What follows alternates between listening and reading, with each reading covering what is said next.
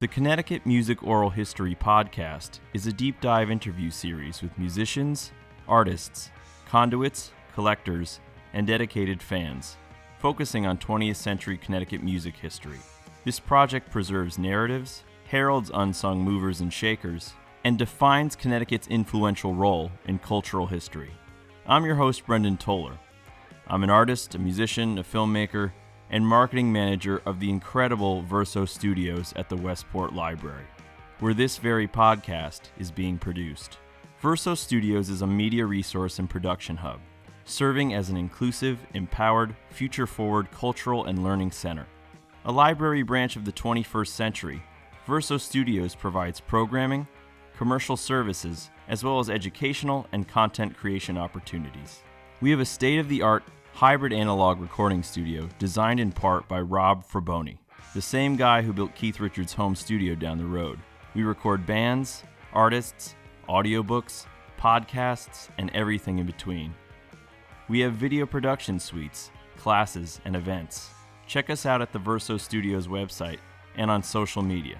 I'm thrilled to welcome one of my best friends, Kelly Reilly, onto the first episode of the Connecticut Music Oral History Podcast.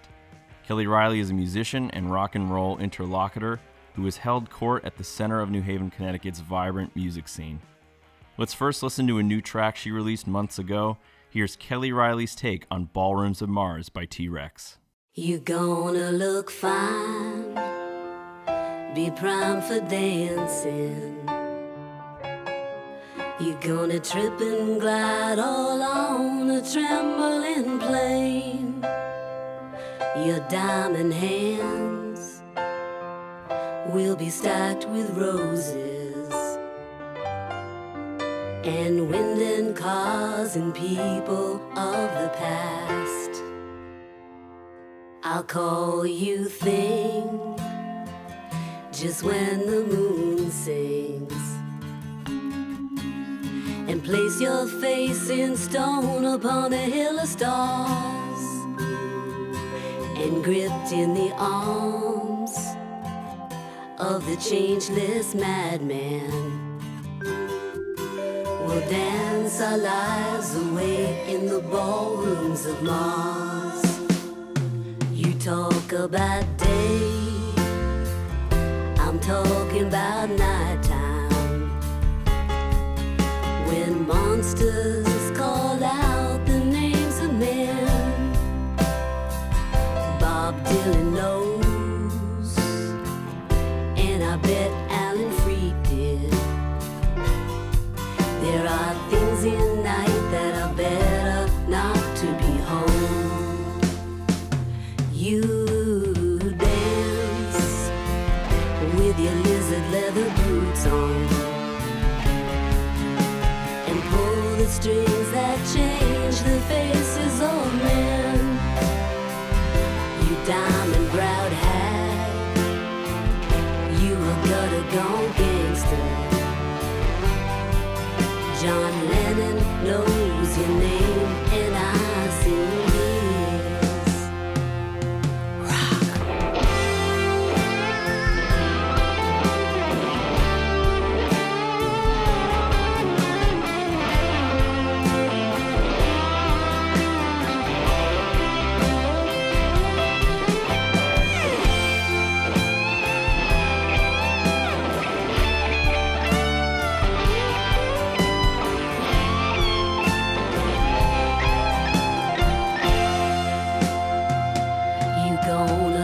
Fine, be primed for dancing. You're gonna trip and glide all on a trembling plane. Your diamond hands will be stacked with roses, and wind and cars and people of the past. I'll call you feeling just when the moon sings, and place your face in stone upon a hill of stars, and gripped in the arms of the changeless madman, pass our lives away in the ballrooms of Mars.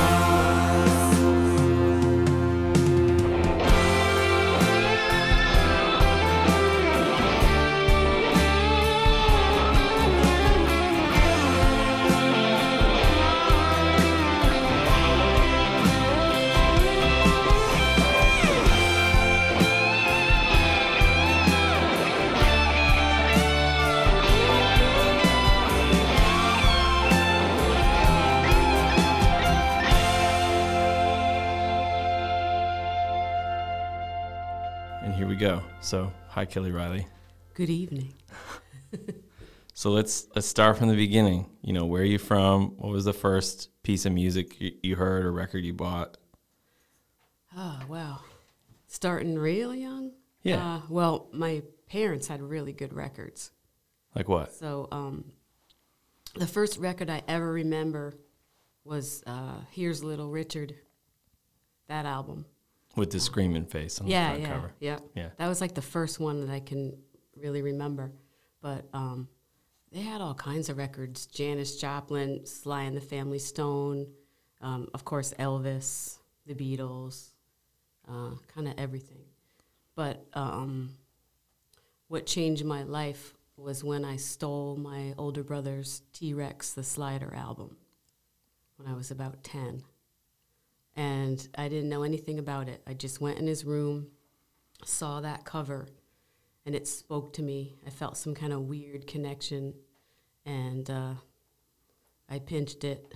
And as soon as I turned it on, I was instantly obsessed with Mark Bolan from the very beginning of Metal Guru. And the Slider remains my favorite album in the world for my entire life.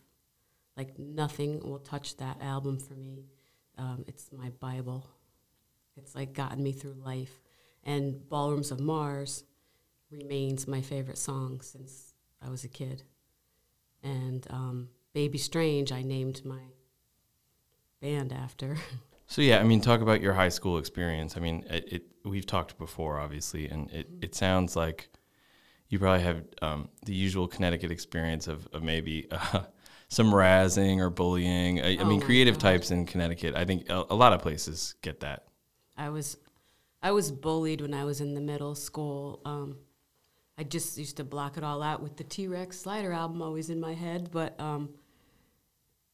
yeah, I was harassed because I grew up in North Haven, and I did not fit in. Everybody there was wearing rabbit fur coats and clogs. And I was starting at like 12, I started going to New York and getting clothes. You know, I was wearing all punk rock clothes, you know, red leopard leggings and all kinds of boots. And so I was harassed. But once I started the band, and most of the girls except for the drummer also went to North Haven. So once we started the band, nobody really bothered me anymore. How did you meet Marcy LaBella? I met her, I can't remember what class it was. I met her in a class. Yeah. And Deb, I guess I must have met Big Deb, who was our bass player. She was also at the school? Yeah. I don't remember which class I met him in. Was it kind of like a look thing, or was it like how did you know? Sense of humor? I don't really remember. Probably both, We just right? connected, you know, and kind of like if anybody was different in any way, like we just hung out. Makes sense. Yeah. So how did you get to Ron's place? How did you discover the New Haven scene? I can't even remember how I discovered it. I started going into New Haven and New York when I was like 12. I was always in New Haven. I would go to Cutler's all the time. Record store. Yeah. And, Al Lotto was working there, and he would order me all the import T-Rex records because you couldn't get a lot of T-Rex, besides Electric Warrior and the Slider, maybe Tanks, but all the other stuff. So I used to order all the imports, and I can't really remember how we found out about Ron's place, but we started hanging there. We were so young. We were like 14. and we had to get notes from our parents so we could play there. And Ron loved us. Ron would look at the notes? I don't think he cared, but at least we had them. You know what I mean? Just in case cops showed up? Yeah, we had to have these notarized notes that we couldn't be near the bar. Mm-hmm. So it was like a certain amount of feet we had to be away from the bar. So, but we were there every night. Like that was our home, away from home, and we would stay out all night, and then we'd go to Howard Johnson's in North Haven, and I would get chocolate almond ice cream, and they had those good cookies in them, and tea, and then we'd go home at like 4, and we'd get up a couple hours later and go to school. So I don't know how. You know, one thing that I think is really inspiring to everybody is, and maybe you could talk about it, you've never smoked, you never drank, no drugs, nothing. So, I mean, I would think even at a teenage level, you might have, the curiosity never crossed your mind at Ron's place where it was just there, or in the music scene. Talk about it a little bit. Yeah, never, ever. Yeah, it's a fun Kelly fact. Never, ever tried alcohol, any drugs, no pills, nothing, just nothing. It never appealed to me. I remember in school just seeing everybody all f***ed up, and to me that's just, I don't know, I had no curiosity about it. I don't have the desire to do anything that alters my mind. I want to know what I'm doing at all times. To me, that just doesn't appeal to me. And when I was like 16, my boyfriend, who was like 6 years older, was a heroin addict. And I didn't even know what heroin was, really. So I saw a lot of grisly shit. He was also an alcoholic. So that sealed it. I was just like, no. I don't know. And I've always hung out my whole life heavy in the music scene. But to me, it's just all about the music and the people. Mm-hmm. And I think, I was talking to a friend, Dan, about this the other day, and we were talking about, like, well, how do you stand, not being in an altered state of mind when so many people are? And his response was, there's so much in life to engage with. Yeah, it's true. Like, to me, I couldn't even imagine altering my state of mind. It's unimaginable to me. It really is. Yeah. So tell us, the full band members of Baby Strange Mach 1 and kind of the aesthetic, the style, the sound. Baby Strange, the first version was all girls. It was Marcy Di Nicola, who's now Marcy LaBella, Debbie Colby, Kathy Milani, and Lynn Lacoste. I'm not sure, she was our drummer. I'm not sure what happened to her. Marcy and Kathy played guitar. Big Deb played bass. We were just punk rock. I mean, it was just pure fun, that's all. It was just, we just had a good time, The second version of Baby Strange was me and all guys, and that was more of a new wave sound. Totally different songs. We didn't do any of the stuff that we did with the first version. How did you guys write songs? I just kind of collaborative, all down in Big Deb's basement where we used to rehearse. At her parents' house? Yeah, at her father's. North Haven? Mm-hmm. Cool. And, I'd bring some lyrics, or else someone would come in and say, I want to cover this. And we covered some T-Rex, of course, some Sex Pistols. I Think We're Alone Now, Tommy James. Because this is 79? Yeah. Yeah. Mm-hmm. Yeah. We did some Rolling Stones, just with, originals and some covers here and there. Yeah, I think, people know cover bands and how awful they are. But I think covers for a band that wants to do original material is really important in the beginning because it can help you sort of hone and define your sound, right? Like you have ideas of what you want to sound like, so by performing those songs, you can get a sense and feel confident in what you're doing, if that makes sense. Yep. Yeah, and it was a good mix that we had. But, and back then there were a bunch of clubs in New Haven. Yeah, could you just give us like a visual description of Ron's? If you can. I mean, like, what was it like going in there? Like, I mean, I know, we know it now. It's on the corner of what streets? It's on the corner of Chapel and I was thinking the other day. George? No, what is that street? It's crazy that I can't remember. I mean, I know exactly where it is, but I can't remember the street name of the corner. The one before Howe. Right.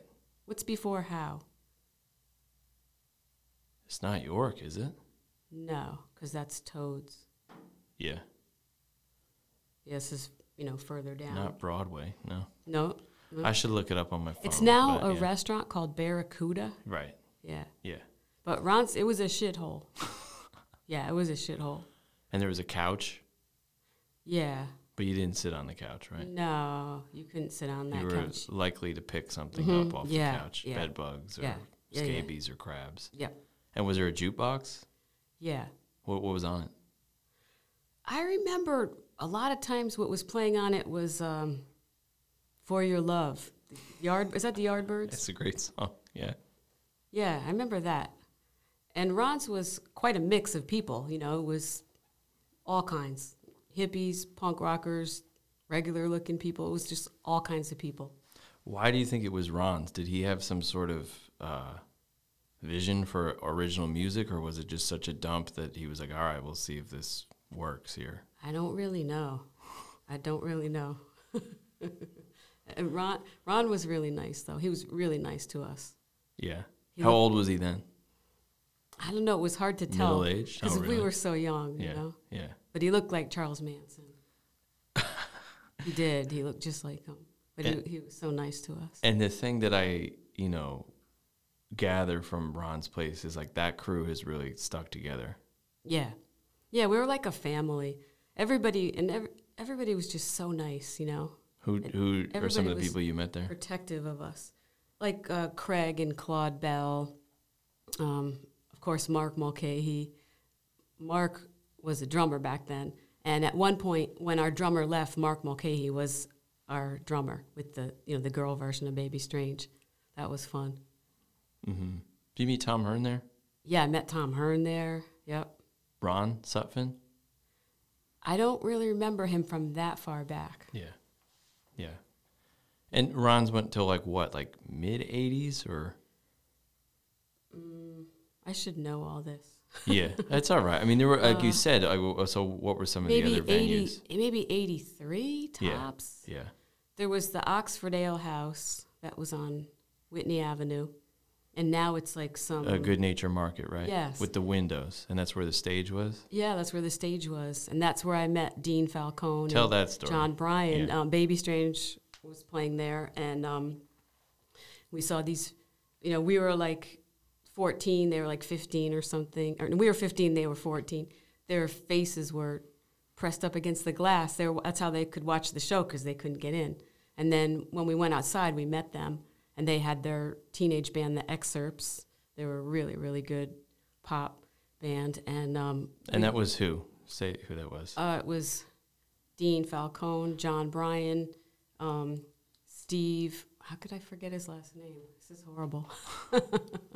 They were a really good band. And Jim Balga, though, right? He wasn't there right in the beginning. Okay. He came a little later. But they played Japan and everything. I mean, they were really good. But Baby Strange and The Excerpts would do shows and hang out together all the time and stuff. So they're my childhood friends. And you said that they had their nose pressed up against the glass, right, watching you guys? Yeah, they were pressed. They were up. They were looking through the glass. It's the only way you could see because they couldn't get in. So they saw the show that way. We would do that sometime if we wanted to go look at a show. Yeah. And Baby Strange tried to record a couple times, right? The all woman version of it. I thought we were scheduled to once, but I don't think we ever did. Demos or anything? Not that version. My second version had some demos. Yeah. And that version was my friend who was the drummer in the Cars, David Robinson, one of my best friends. He loved that version of Baby Strange, and he wanted to produce us. And it was when the Cars were the biggest band in the country. and they had their own recording studio, Synchro Sound, on Newberry Street. And he was going to get Rick involved in producing, in producing and everything. And he, he loved our songs. And right before we were set to go in, the band broke up because I had the junkie and the hippie, and they hated each other. And they both wrote probably each half and half of the songs. And so they just broke the band up. That sucked. Yeah. That's totally sucked. Never fun to deal with. No, and plus back then, that was a time when if someone was a rock star, they could help you. David, he was so surprised. The Cars were huge then. Yeah, they were the biggest band in the country. They were massive, and he was so surprised that they would do that because he was all set to help us. And he had gotten us a show at the Rat, and he had the Cars sound guy mix us that night. It sounded amazing. It was really cool. And you guys played a little bit outside New Haven, right? Rhode Island. We played at Lupo's? The Living Room. Okay, Living Room, right. Yeah. We played in New York, Max's, Kansas City. And who'd you play with at Max's? The Senders. Oh, right. Yeah, they were great. Cool. Yeah. I was mostly just excited because in Baby Boomerang, the T-Rex song, he mentions Max's, Kansas City. So that's why I wanted to play there, and that's all I cared about. Was it everything you dreamed of? It's all I cared about. I mean, I think by then it was a different place than what is mythologized, from the late 60s, early 70s. Not that it wasn't. I mean, it's still Max's. But, yeah, right. Yeah. So, I mean, did it ever feel like you had to get out of New Haven to sort of make it? I mean, I think what's great for me about the New Haven scene is there's a national illusion that you have to go to New York or Los Angeles or San Francisco, one of the major cities for bohemia and art and music, and that's the only way you're going to get your art together. But New Haven's so inspiring to me because people have done it for years, and it's a small scene, but it's tight and it's supportive, it's intergenerational, and I just think it's a great hidden secret. Yeah, and New Haven was always just a big music city, arts, music. Yeah, I never felt like I had to go anywhere else. Who were some of your contemporaries then in New Haven? I mean, I know there probably weren't really because there wasn't an all-women band, No, there probably. was not. No, it was just us. But who would have been on some similar bills, I guess? The Poodle Boys. What were they like? Oh, they were so good. They were really, really good. Like punk pop with Jamie McGann, the singer. He's such a great performer, too.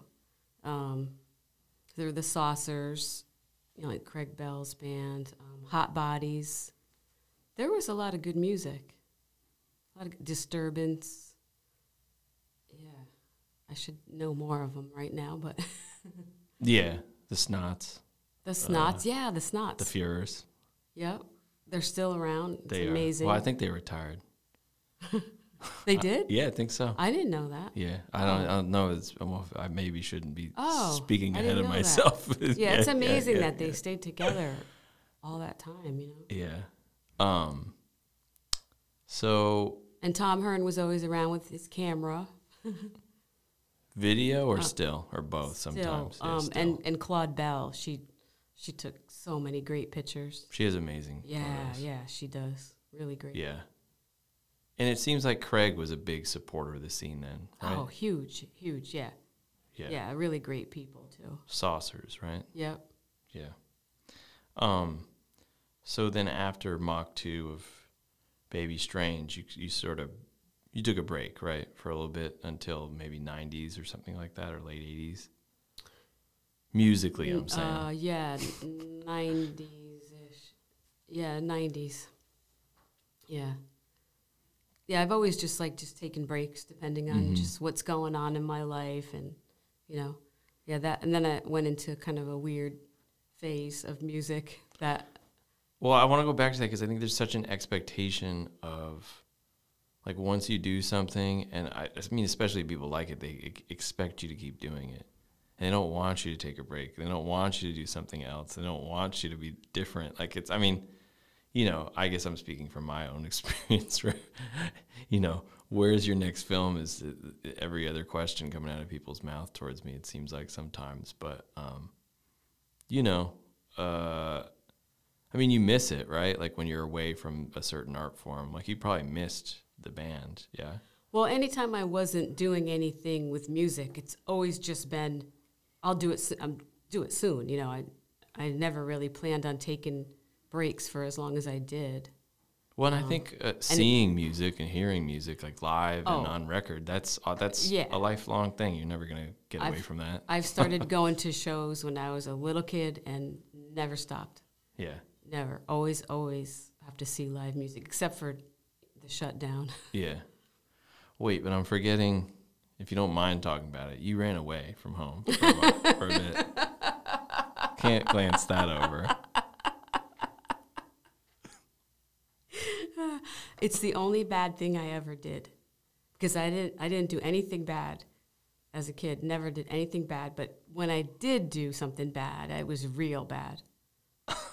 We were 14, and it was when we're just starting the band, me and Big Deb, and we decided we wanted to move to Boston because we wanted to start our band there. And she had this joint bank account with her father, Harv. And so she went to the bank and took out $10,000. And we decided to get an apartment in Boston and then jump on a plane to follow Aerosmith on tour. And you knew Aerosmith and their crew by then, yeah?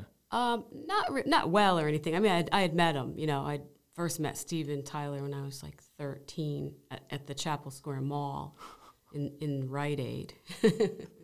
But yeah, what a crazy idea, $10,000 was a lot of money to take out of a bank account. Still is. It's huge. But it was a joint, so really, she didn't really rip him off because it was under her name too. I would have never done that, though. I would have never come up with that. That was her idea. I would have never, ever. I wouldn't have stole a penny from my father. But, so, yeah, my father found us. First we went to... Well, was it to go to an Aerosmith show, or they were recording out there? We were going to just go to a bunch of Aerosmith shows, and then, go... We had first... What year was this? 74, 75? 78. Wow, okay, so it was Aerosmith was starting to... They were on their descent a little bit, right? They were. I mean, they were massive, but massive. I mean, drug and mind-wise. Oh yeah. So when we ran away, we had this crazy plan. We said we were sleeping out in my backyard in a tent, and Deb lived I don't know how many miles away. So in the middle of the night, we strapped my suitcase to a, how come I keep forgetting words? A skateboard. I don't know why, I'm fried. Strapped it to a skateboard and wheeled it in the middle of the night to Deb's garage and then walked back to my house. Then in the morning, we told my mother, oh, we're going to Deb's. We walked to Deb's house. Her father went to work. She called the High's limousine service. I was going to say, because you're, 14? You can't drive, right? Right. She called the limousine. We went downtown New Haven. She withdrew the $10,000, and she was tall and everything. She looked, she could have easily passed for 18. She got the money, and we drove to Boston. We got a paper, found an apartment. It was we were renting a room in this guy's house, and so we threw all our stuff down, and then Aerosmith were going to be in Arizona. So we flew out there, and we checked into the hotel, and then we found out the show canceled. And Arizona was disgustingly hot. God, they say, oh, because this is in the summer? Mm-hmm. Yeah. But they say, oh, but it's not humid. When it's 110 degrees, it's hot. I don't care. It's hot. And there were also these soggy bagels in the shower with bugs all over them. They were raisin bagels. I remember that, and I remember the bugs. So we went and got our money back. We said, there's soggy rotten bagels in the shower. We got our money back, got on a plane, went to L.A., checked into the Hyatt House. And had you made contact with Aerosmith then? No, Nobody? No. You went to Arizona, it was a bust, and then you went to L.A. Went to L.A. And then what? To the Hyatt House. Of course. Then we went to North Beach Leather, had some leather pants fitted to us that like laced up the sides. You had $10,000. Yeah, we did that. We bought some diamond earrings. We went to, one of their shows. We saw them all and everything. And did you have to pay for a ticket, or were you on a list? No, we just got in. I got in everywhere. I don't even remember. But we went to that show, and we were headed like to the next show, and I was always like ready to go. Like I was always like up early, ready, because I felt like we were on the lam. We had to keep it moving, even though we were registered under different names. Felt like we had to keep it moving, and so we had finished breakfast. Well, I was ready to go. And Deb was like cream cheese in her bagel and drinking lemonade. And I was like, come on, we got to go. And then we had a knock at the door, and it was the popo. The cops came, and we didn't know there weren't any runaway laws there. And they handcuffed us and took us to the Hollywood jail. What was that like? Well, I remember getting in the back of the cop car, and it had just come out. The car's just what I needed. And I was like, holy fuck, what is this, you know? Like, it was Bowie-ish, but I knew it wasn't Bowie. Ben's voice was just like, oh, my God. That song. The production on that is just unreal. I just heard that song on my iPod the other day. It still gets me the same way as it did from the first time I heard it. So we just kind of made the best of the ride. And we were singing songs and stuff. And then I had to wait a whole bunch of hours.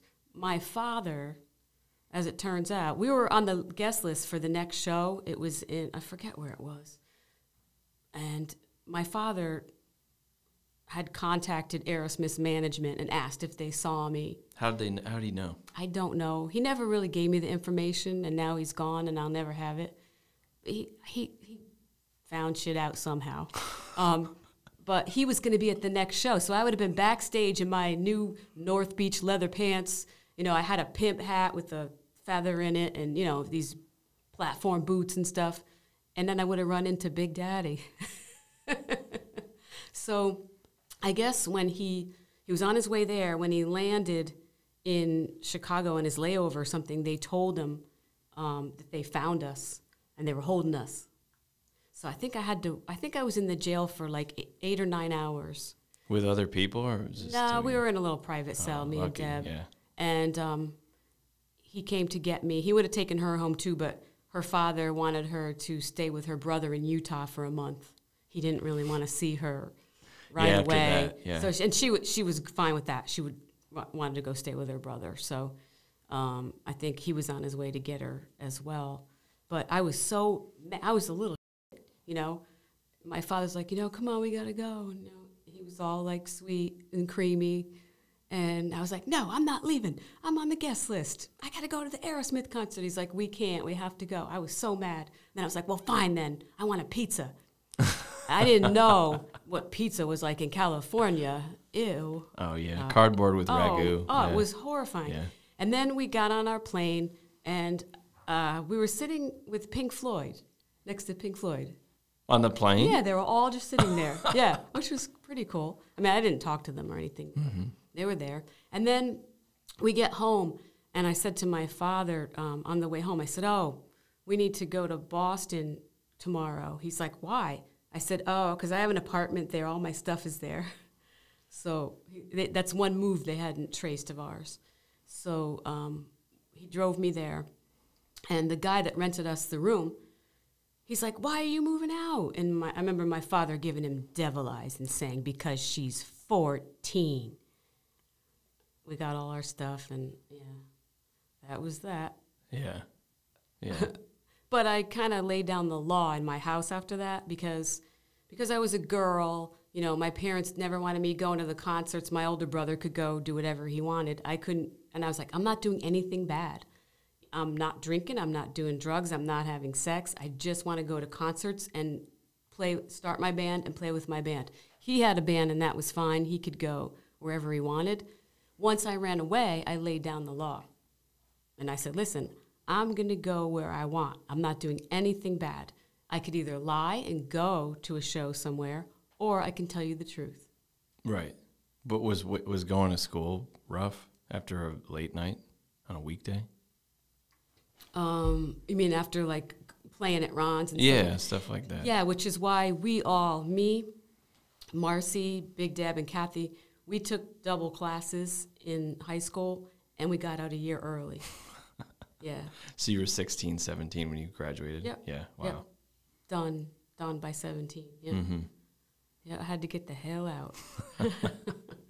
It wasn't for me, you know. It was like every day I'd walk into school, I felt like I had just pulled up in a spaceship. Yeah. But you were also dressed. Like, what would you wear? I mean, you had a special relationship with the principal, kind of. Anything I wanted. Yep. But what would that have been? Well, one time I remember I was real tired, and I had slept like an hour, and I had those feety pajamas, the tight kind, and they were they were red and white striped, like a candy cane. Yeah. And then they had the hatch in the back. Mm-hmm. So I remember waking up one day so tired, I just, with a pin, I pinned the back of it so it wouldn't come undone. I threw on my, my Doc Martens and a motorcycle jacket. I went to school like that. And I remember walking by the principal and him just like kind of looking at me like, hi, Kelly, and then putting his head down, So he's scared of you. Yeah. He was really nice, though. He was nice. Mm-hmm. Yeah. Yeah, I think people turned out maybe kind of scared of me. Yeah. But I didn't bother anybody, you know. Yeah. I didn't bother anybody, but people bothered me. Yeah. But then at a certain point, you had like rock people calling your house, right? Your parents' house. Yeah. That get annoying for them? Well, my mother... We didn't have cell phones back then. I mean, I know, so. yeah. My mother, now she'll talk about it. She'd be like, that was so weird now that I think about it, you know? Yeah. She said at the time it just seemed normal. I mean, I just had friends that were rock stars. But it would have been, the phone calls would have been like 3 a.m., right? Yeah. Yeah, she would just like, her room was across the hall from mine. My father would work nights, so he wasn't home. She'd be like yelling, Cal. But to me, it just seemed normal. Yeah, if you're a musician, you're going to keep, right, vampire hours. Right. Jumping ahead, you met Welcome, and then you sort of did different music with him and other musicians and producers. So talk about that a little bit, because you're on a famous record. You mean RuPaul? The RuPaul one in Hello. That's right. Yeah. So my former husband, Welcome Bienvenue, who's still like my family, he was producing dance music, and he had a studio, and he had all contact. He was really good friends with Junior Vasquez, the famous DJ in New York, and that's where all his contacts were. So I just ended up kind of thrown into doing some dance tracks. I was signed with a label called Strictly Rhythm. That turned out because one day we were hanging out at Junior's, and he's like, "Oh, Kelly, call my answering machine and leave a message, and say that it's Madonna, and say call me in Miami." I was like, Madonna? I was like, ew. I said, I don't sound like Madonna. He goes, no, just do it. Say it like this and just do it. So I called and did it, and I don't sound anything like her, and I didn't think anything of it. And then, I don't know, like maybe a couple months later, Welcome and I were in the car driving through New York City, and it comes on the radio. Hi, Junior, this is Madonna, and it's me, and the song is If Madonna Calls, and it's a Madonna diss song. If Madonna calls, disconnect her, it says. I had no idea he was doing like that type of thing, and I guess she didn't talk to him they were good friends, and she didn't talk to him for a lot of years. So I was happy to be part of something that pissed Madonna off, though, because... Who wouldn't be? Right. But so when I did that, he's like, well, either I could pay you or you could put out a record on Strictly Rhythm. So then they signed me, and I had a single out called Come Back to Me. I also had a single out before that, though, with a label in Montreal called What Are You Gonna Do? I think because Welcome's from Montreal, he had some DJ friends who connected him with that. So yeah. So then also Welcome produced a couple records for RuPaul. Right. I had originally met Ru when I was like 19, and it was his first trip to the Pyramid Club in New York. He came up from Atlanta. And you were going there to hang out? Or? With my friend Emmett, yeah, we were going to hang out. And, we didn't know who was going to be there. We just went, and it was Lady Bunny and RuPaul. And I was like, when Ru came out, I was like, oh, my God. I was like, all these other queens are all crusty. I said, Ru was like fresh and dewy, and he was actually singing, not lip syncing. So I said, I have to go meet him. So I went down there to talk to him, and he was just so funny and cool. I instantly loved him. And I hadn't seen him in a bunch of years, and then Welcome had to meet with him about producing him. We went to his apartment, and I went in, and I said, hey. I explained, when I went to meet him, and he's like, I remember you. And so it was cool whenever Welcome would also do some work on RuPaul's condo, because he's like a wizard of everything, Welcome is. So he'd be working on Ru's place, and me and RuPaul would be lying in bed eating Krispy Kremes, watching like Divine movies. Where'd you get Krispy Kremes? There was Krispy Kremes in New York. There was. Yeah, so I brought the dozen. Ru would be in his pajamas. We'd hang out in his bed. And twice, I think we ate a dozen donuts. One time I brought a recipe of Rice Krispie treats that I made. We ate the entire recipe, which I can do one of those on my own too. But he was so much fun. And I sang backing vocals on a couple of his songs. Yeah, he used to come when Welcome had a studio, in East Haven, and Ru used to come and record there. Mm. And Donna Summer too. Welcome produced Donna Summer. You guys. Yeah, close. I think that's how Ru found him, because he liked what he did on Donna Summer's. Yeah, and Welcome and I became very good friends with Donna and her family. They were like family to us. Uh-huh. Yeah. Yeah, so that. Were you into her music like in the 70s, or was it a different connection once you met her? Probably both, right? In the 70s, no, it wasn't. Right. It wasn't what I was listening to. No, I wasn't listening to disco. I Feel Love's great, but I was punk rock, so it was like I was not listening to disco. But Welcome was, and that was his favorite singer on the planet when he was, growing up. So for him to be able to produce her and, get to be good friends with her is just so cool. So cool. That's like me, producing and hanging out with Mark Bolan, But, I do love her voice. She's like she would sing around the house. So we'd stay at her house and stuff. Amazing. Just there's not really many voices like hers. Mm-hmm. Yeah. So I do definitely appreciate it. Yeah. And then... super cool lady. Just the sweetest. Yeah. And now you're back in rock and roll again.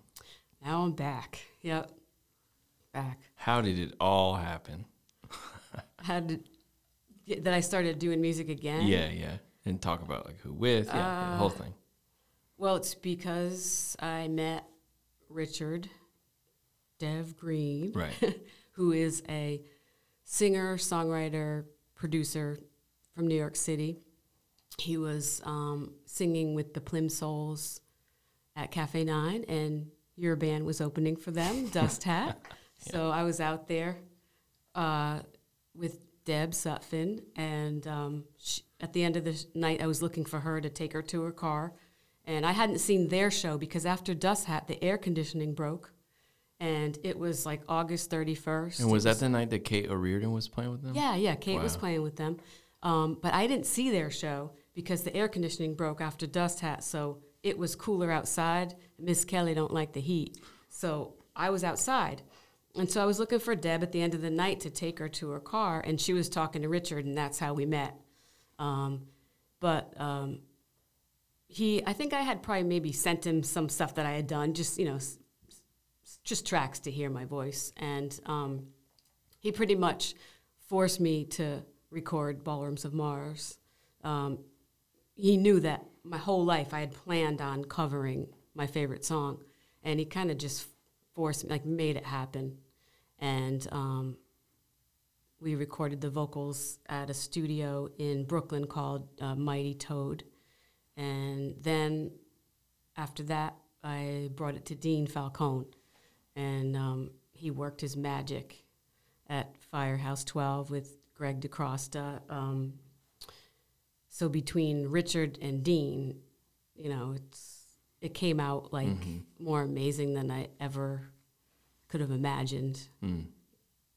But I knew I had the Mark Bolan kind of voice, because that's just where my voice goes, you know? Right. So because if I couldn't, I would never have done it. I would not do it. I don't like when people cover T-Rex. I don't like it. It's like, stay away from it. I don't like it. So. But you did it. I did it. And a bunch of T-Rex Facebook groups in the UK found me because, amazingly enough, Joe Elliott from Def Leppard played it on his Planet Rock show. So some of those people tracked me down on Facebook, and they're like, Joe Elliott just played your Ballrooms of Mars. I was like, what?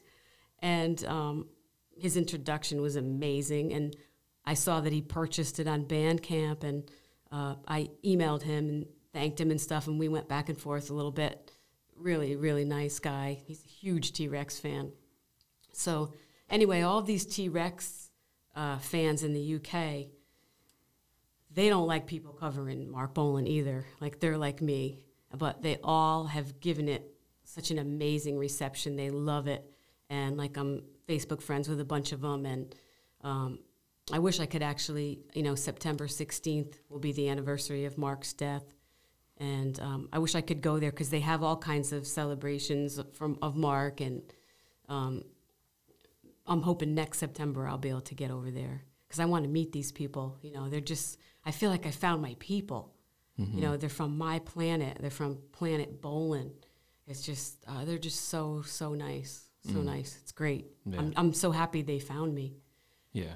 And then you released Ready for the Morning? Yes, that was also recorded. And we recorded this, the shutdown, when did that start? March 2020. The summer before that was when we started recording. Yeah. Ballrooms of Mars and Ready for the Morning, which Richard wrote for me. And so it's all the same people, and then Dean got involved and all that. And I put that out a couple months ago. I still need a video for it, Brendan. Oh, geez, yeah. We'll talk later. Yeah, because Ballrooms of Mars has an amazing video that Richard's best friend, Luke Miller, made for me, which is just it's like a walk through my life, as you know, all kinds of footage. And my friend Ulf Rasmussen, who was from the Ron's Place scene, who lives in Denmark, he's back in Denmark now, he sent me over the Baby Strange footage from Ron's, so they incorporated that in the video, and it's just it came out so cool, really cool. Mm-hmm. You said before you think that you grew up in the best possible time. Oh, my God. The 70s, the best time for music. No cell phones, because everybody just lives on their phone. They can't even live real life. I don't know. It was just a better time. It was a better world. You would have rather lived then. I don't know that I can argue. You would have rather lived then. Yeah. Yeah. And let's talk about some of your favorite artists. So I'll just name some names. So David Bowie. We've talked a lot about Mark Bolan, but David Bowie. My God. Yes, those are my two gods. Do you remember when you first heard him or what you saw? Or I don't remember when I first heard him, but I remember oh my God, just going nuts. If he was on American Bandstand or just anything, I had a bunch of his records when I was young too. It was, Bolan and Bowie, they kind of go together. Yeah. Yeah, I was obsessed with him too. When I was a kid, I always thought, maybe I would marry him. Did it seem possible? Yeah. I mean, I would Why think not? just based on your trajectory. I mean, It's so getting an weird. apartment at 14, like already just having such access and hangouts with these, quote unquote rock stars. Yeah. It probably wasn't a jump for you. Yeah. But it's weird that the closest I ever got to Bowie was he was playing at Hartford Civic Center, and he was in his limousine, and I walked up to the window, and we waved at each other. That's as close as I got to him, which is so weird. Like, what the hell? Yeah. That ain't right. Charles Bradley. Well, first came Otis Redding. Well, okay, let's talk about him first. He was When on I my was a kid, mental like, list, I yeah. loved Bowen and Bowie, but I've always gone nuts for scratchy voices. So I love Otis. I don't even remember when I started with him. I was Would a your kid. parents or a brother, sister have, or no, you don't have any sisters, or a brother have that record? I don't think they had Otis, but my mother had all kinds of like good, old soul records. Mm-hmm. Yeah, there was quite a mix at our house, which is Yeah. still what I listen to. Right. Quite a mix of stuff. But yeah, and then no one's voice ever got me like that until Charles Bradley came along. Where'd you hear it? I had just gotten divorced, and I was sad, and I opened my computer. I went on AOL, and the screen opened up, and it's like, new video from Charles Bradley, and I looked at him, and I said, oh, this is going to be good. And it was The World Is Going Up in Flames, and then as soon as I saw him, I mean, the first second of his voice, and I was like, oh, my God, I have to see this guy. I need to meet this guy. The line, don't tell me how to live my life when you never felt the pain. I was like, because I've been through tragic loss in my life, like horrifying. The average person does not have to go through. Right. And as you know, I just went through another one. Yes. Yeah. I don't even want to get started Yeah, because I'll start yeah. crying. But and then I wasn't on Facebook then. Like I'm late to Facebook and social media. I didn't want to live that way. But then I realized I wanted to help promote him, and also you find out where people are playing and everything, because I kept trying to see him, and I'd find out too late. And so I did finally get to see him like a few years after, being like totally obsessed with them. I finally got to see him live in Boston at the Orpheum. And that was, life-changing for me, And I met him because he accidentally walked into the audience instead of walking to the backstage. He came out in the audience. And it's weird, like, I didn't see him. I was sitting with my brother Colin, and my nephew James had just texted me pictures of him. It was Halloween, and he was dressed as Jesus. And he looked real authentic, too, James. As Jesus, he had the beard glued on, and, he had Jesus' hair at the time anyway. So I'm looking at the pictures, and Colin's like, Cal, he's, nudging me. He's like, there he is. I'm like, what? He goes, there he is. And I froze, and he goes, get up there, get out there. He goes, this is your time. This is your chance. Do it. And there was a bunch of people, they had seen him come out that way, so they were lined up, and I pushed through everybody. I said, these people want to meet you, but I need to. So we talked for a bit. He was the sweetest, sweetest thing ever. And you saw him a couple times. Well, not even just see him, but you hung out with him a couple times. Yeah. I've seen him 9 times. I saw him 9 times. Yeah, and you had plans to have dinner with him. Yes, before he died. That was our last time we spoke, a couple months before he died. I was going over for dinner. He was going to make macaroni and cheese, and I was making a peach pie. Yeah. It's weird, like, a few months before he died, kind of last minute, like a week before, he had cancer, and then recovered, and then went back out on the road. And he was playing like festival. I don't like festivals. I don't want to be outside at a festival. I'm not the type. And so I saw in his schedule there's only one place he was playing that was a theater. It was the Montreal Jazz Festival, but he was playing a theater. It was called Metropolis. So then, like, last minute, I called Welcome up, and I said, you think I could drive there by myself? You think I'd be all right? And we're talking about it, and he really like supported me. He goes, you know what, just do it. You can do it. Just go. I'm so glad that like he like, you know, pushed me and supported me on that because, so I jumped in my car, drove there. Normally it takes like 5.5 hours to get there because we used to go there all the time. It took like 8 hours because once I hit Montreal, it was the Jazz Festival traffic. It was well worth it though. And, you know, and I saw Charles before the show, and when he heard that I drove there by myself, he's like, oh no, I feel so bad. He's like, I wish I knew. I feel so bad. I would have drove with you. And then the next day when he was leaving, he was like, I wish I knew, because they were getting on a plane. He's like, I would have rode home with you. He's like, I feel so bad. I was like, no, don't feel bad. I'm happy. I'm here with you. And that was, of all the times I've seen him, that was the most amazing, amazing show. He always was amazing. Every show he gave, he sang like it was, you know, his last day on earth. It was just like, whoa. And there was a Montreal soul funk band that opened for them called the Brooks, and with this amazing singer, Alan Prater. I don't know if you pronounce it Prater or Prater. I should know because he's a friend of mine now. They were, like, I remember going out there. Well, first I was hanging with Charles before the show, and then I was like, all right, I got to go now. I said, Charles, I got to go push through 1,000 Canadians so I can get up front from my man. And and he's like, oh, I like it. She's feisty. So that's what I did. I pushed, but the Canadians are real nice. I just weaseled through. I was like, no one was getting in my way. I had to always see him right in front of his face. So anyway, the band, the opening band, I was thinking, oh, they better hurry up. I need to see my man. You know, I just wanted them to be done with. But then when I heard him, I was like, holy shit, they're amazing. They're so good. So good. The singer at one point was one of Michael Jackson's backing vocalists. I think he was in Kool and the Gang at one point. Not Kool and the Gang, Cameo. They turned out to be the coolest guys. You know, like I'm friends with them, the two of the guys in the band. Just great. And I just thank God that I saw Charles that night, you know.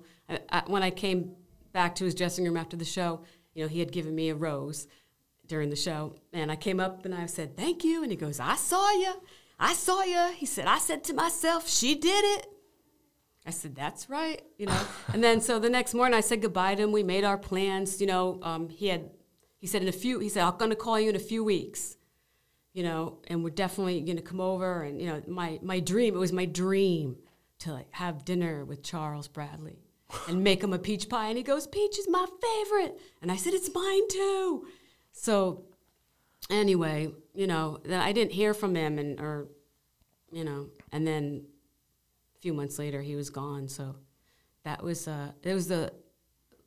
actually running away to see Aerosmith, I guess that's the furthest I've traveled for a show. Mm-hmm. But, you know, other than that, it's to drive into Montreal for a show. But it was one of the best things ever. I'm glad I did it. Oh.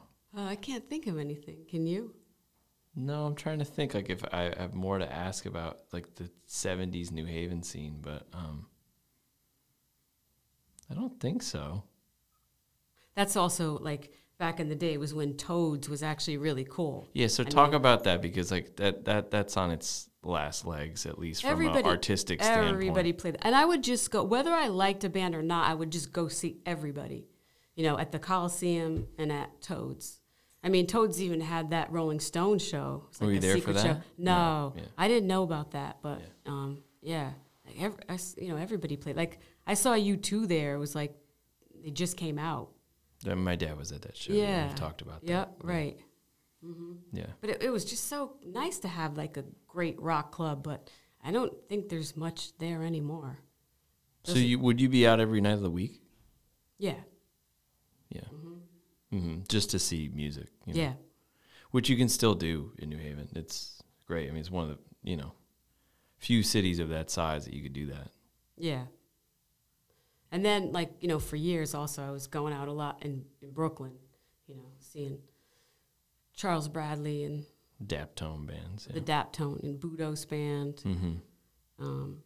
And, of course, I'll go anywhere to see Lee Fields. All right. Talk about him a little bit.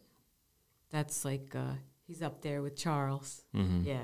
I discovered him around the same time as Charles. Like a little late, not Well, too they're long on the same after. label, right? No, but it's all the same people, Yes, pretty yeah. much. They're all intertwined. Yeah, he's amazing.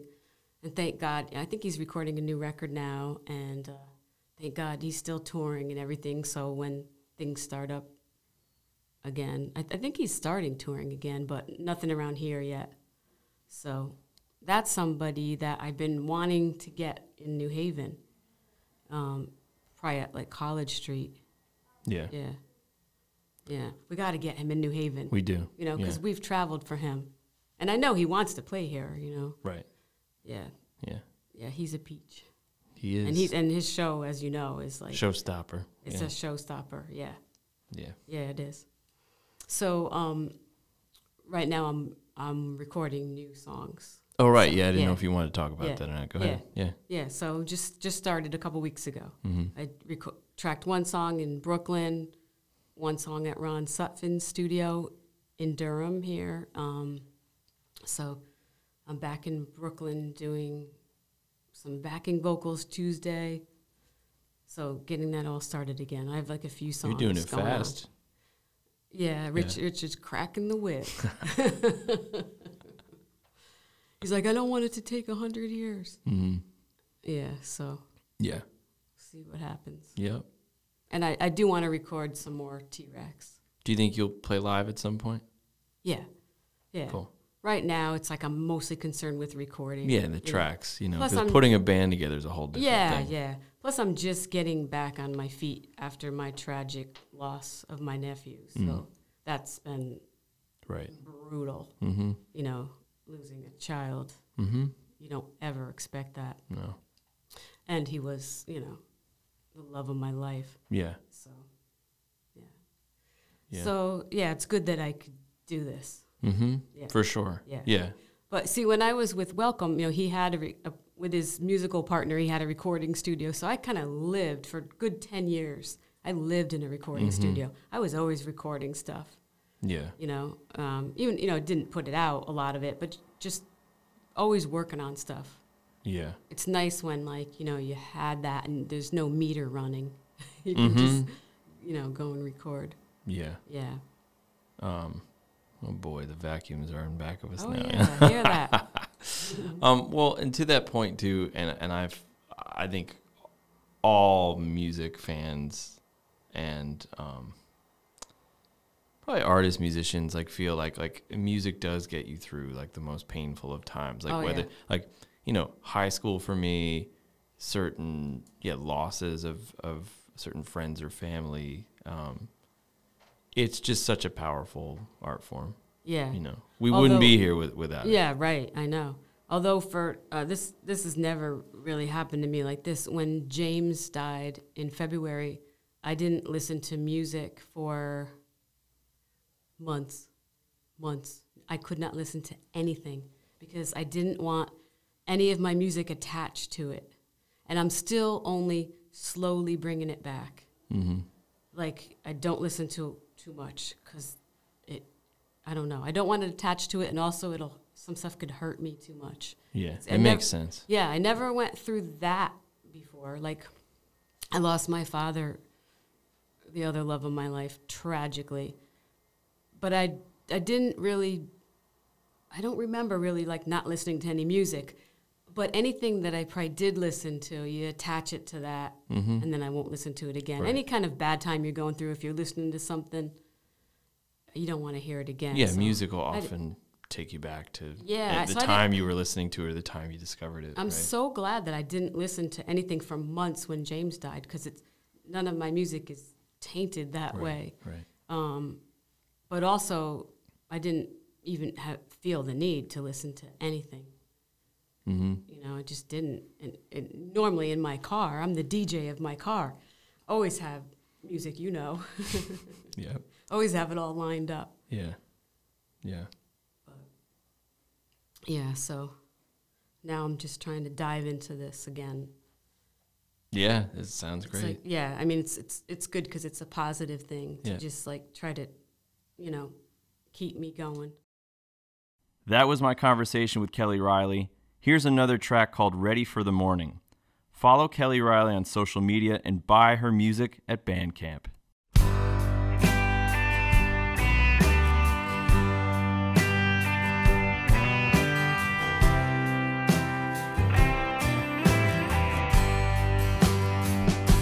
You say you don't care about this world anymore. You say the good times have fallen. You say there's no way for your mind to restore you to when the sweet times were calling. Look around, the world's always changing. This is where you belong. I've been down underneath the ocean of sound. Got bloodied in the battle of the blues.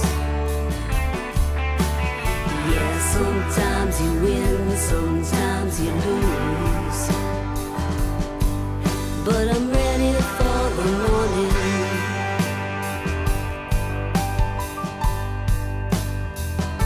You say you're not there, you're not yourself anymore. Maybe it's time to stop running. Take a deep breath. You've been chasing your shadow. You are the ghost you've been haunting. Well, look around. The world's always changing. This is where we belong. Well, I've been down underneath the ocean of sound. Got bloodied in the battle of the blues.